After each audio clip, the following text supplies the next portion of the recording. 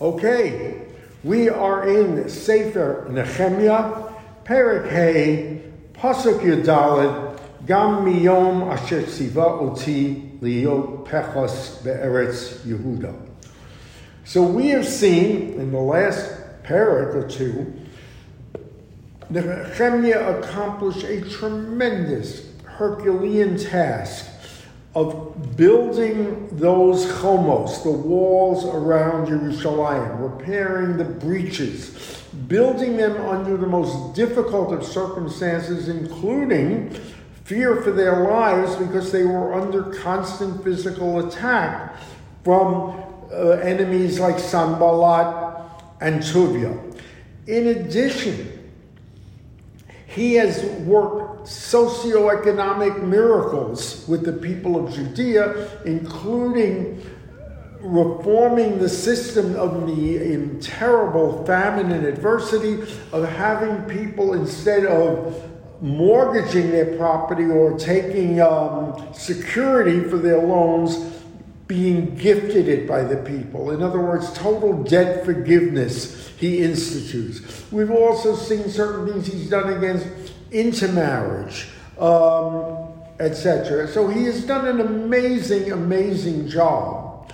So now he has decided, as we're going to see, to take sort of a victory lap for what he has accomplished, which would seem well-deserved to many.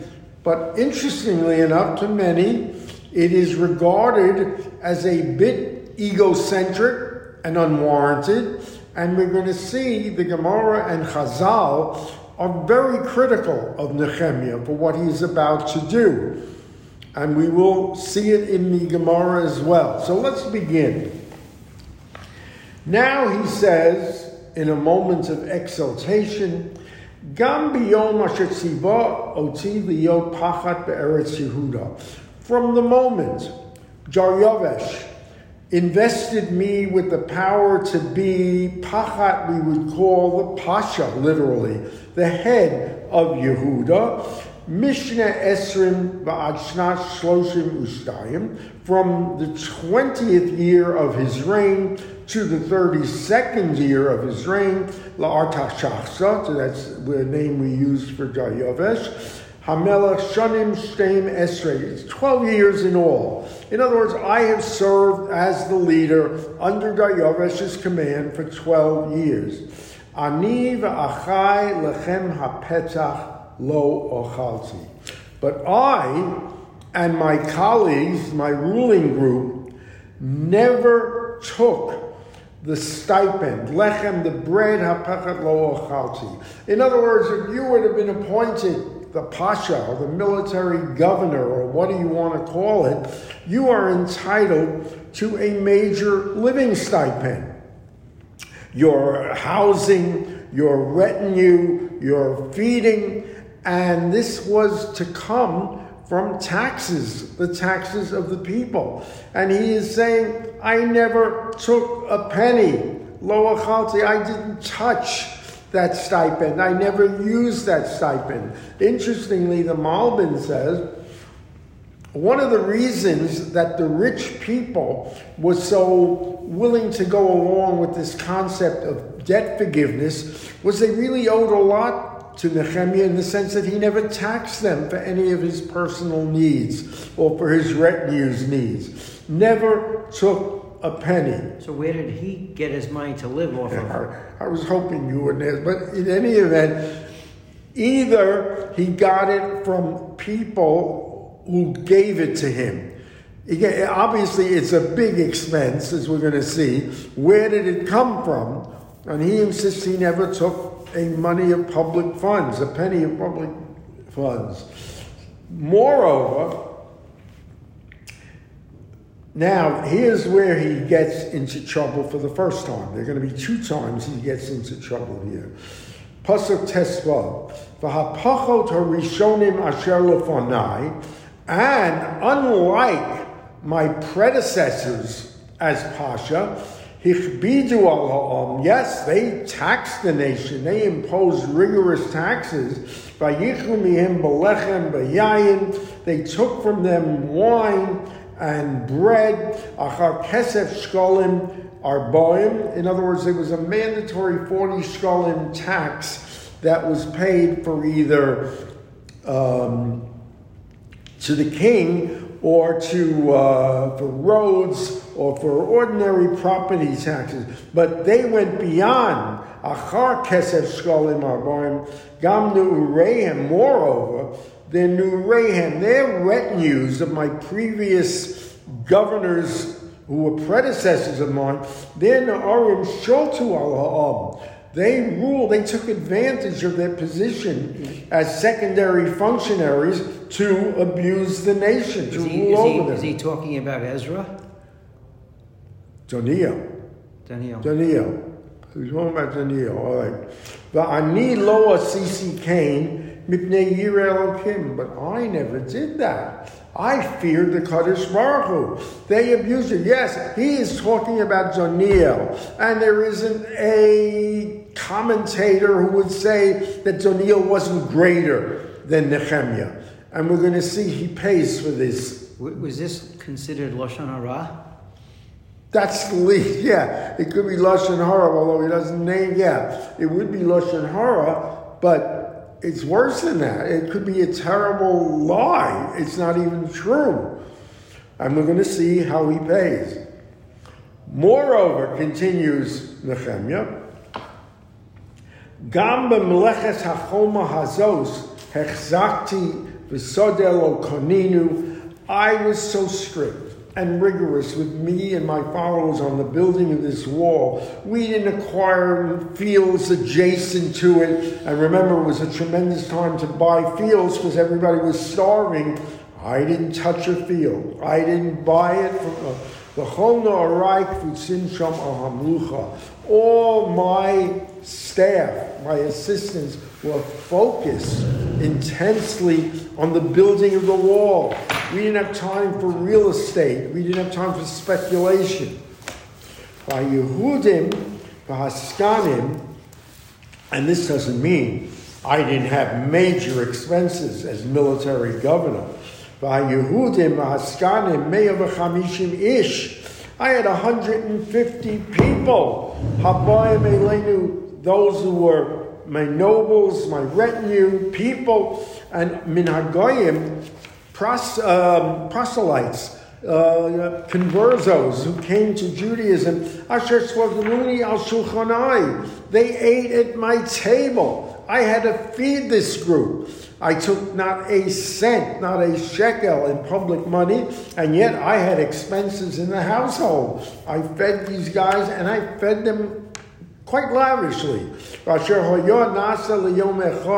It would be for one day a shor, an ox, son sheish brudot, 6 groups of sheep, v'tzipurim birds, nasuli, ubeinaseres yomim, b'chol yayin laharbe.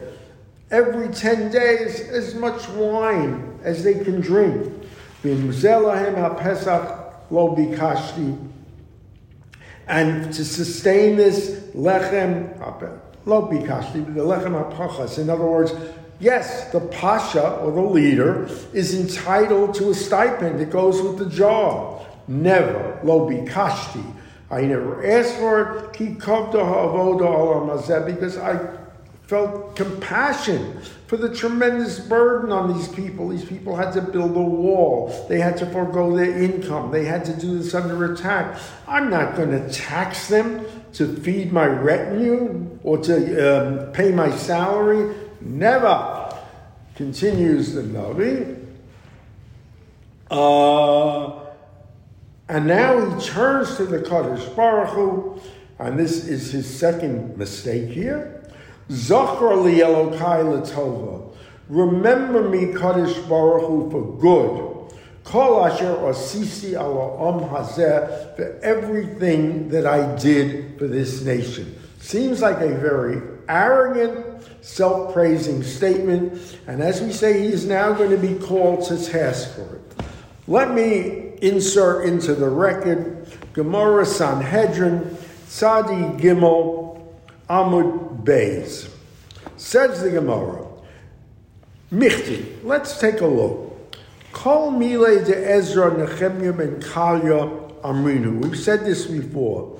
All the content of Sefer Ezra were authored by Nechemiah. We've had that data before. Nechemiah is the true author of Sefer Ezra. If that is the case, the Nechemiah ben Kalkala, my Tama lo ikri Sifra al Shmei.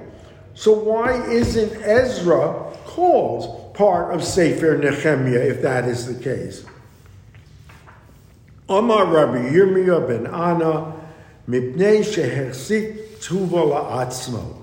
It is not named for him because he took personal credit for what he had accomplished. Nechemiah, it was he who did it. It was he who built the wall. It was he who gave up his salary. It was he who forgoed everything. And he has that arrogance of his achievements. Shenema zochra li Elokai l'tova. As he says, remember Kadosh Baruch Hu for good. So wait, the Gemara interjects. This in itself, all right, doesn't David HaMelech do the same thing? David Nami Meimar Amar, he says, Zachreni li kirtzon amech piktani b'shua secha. Remember me, Hashem, when you favor your people. Think of me as your salvation. David does the same thing. No, it's not the same thing. David Rachmehu Dekave. David was appealing for divine mercy. He even uses the name Elohim for compassion. He's saying, I don't deserve it, but out of compassion, just remember what I tried to do. It is not the same. So, Nora has to come back to another reason. Why is Nechemiah excluded for a credit for his writing Ezra? Amar Rav Yosef mipnei shesiper b'gnusan shel rishonim. He does not get credit for the sefer he wrote because he spoke disparagingly of the earlier ones, the governors that preceded him. Shenemar ha'pachas harishonim al shel lefanai hichpidu ala'on. That those earlier governors who preceded me burdened the people. They took taxes, which I didn't take, gifts, which I don't take. And they took from them taxes in the form of bread, in the form of wine. And remember, they went over and above that 40 shekalim legitimate tax. And I didn't do any of this for fear of Hashem. So,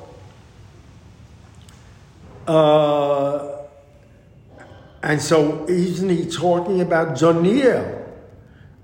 And we know unanimously that Daniel is considered far greater than Nechemiah. So he did it. He was arrogant. And for this arrogance, he must severely pay. So we see that what started out as a well-intentioned victory lap for accomplishments legitimately arrived at, turns into a terrible disgrace for Nechemiah, where it is recorded that, yes, what he did was unwarranted. He disparaged those before him, and he loses, as it were, eternally his credit for writing Sefer Ezra. Billy, a question. Now, it is true that he had to rectify the situation, right? So someone did something, right? The people were poor, they were being taxed, or they were being taken advantage of by somebody. So he did do something, right? He did correct a problem, Nechemiah.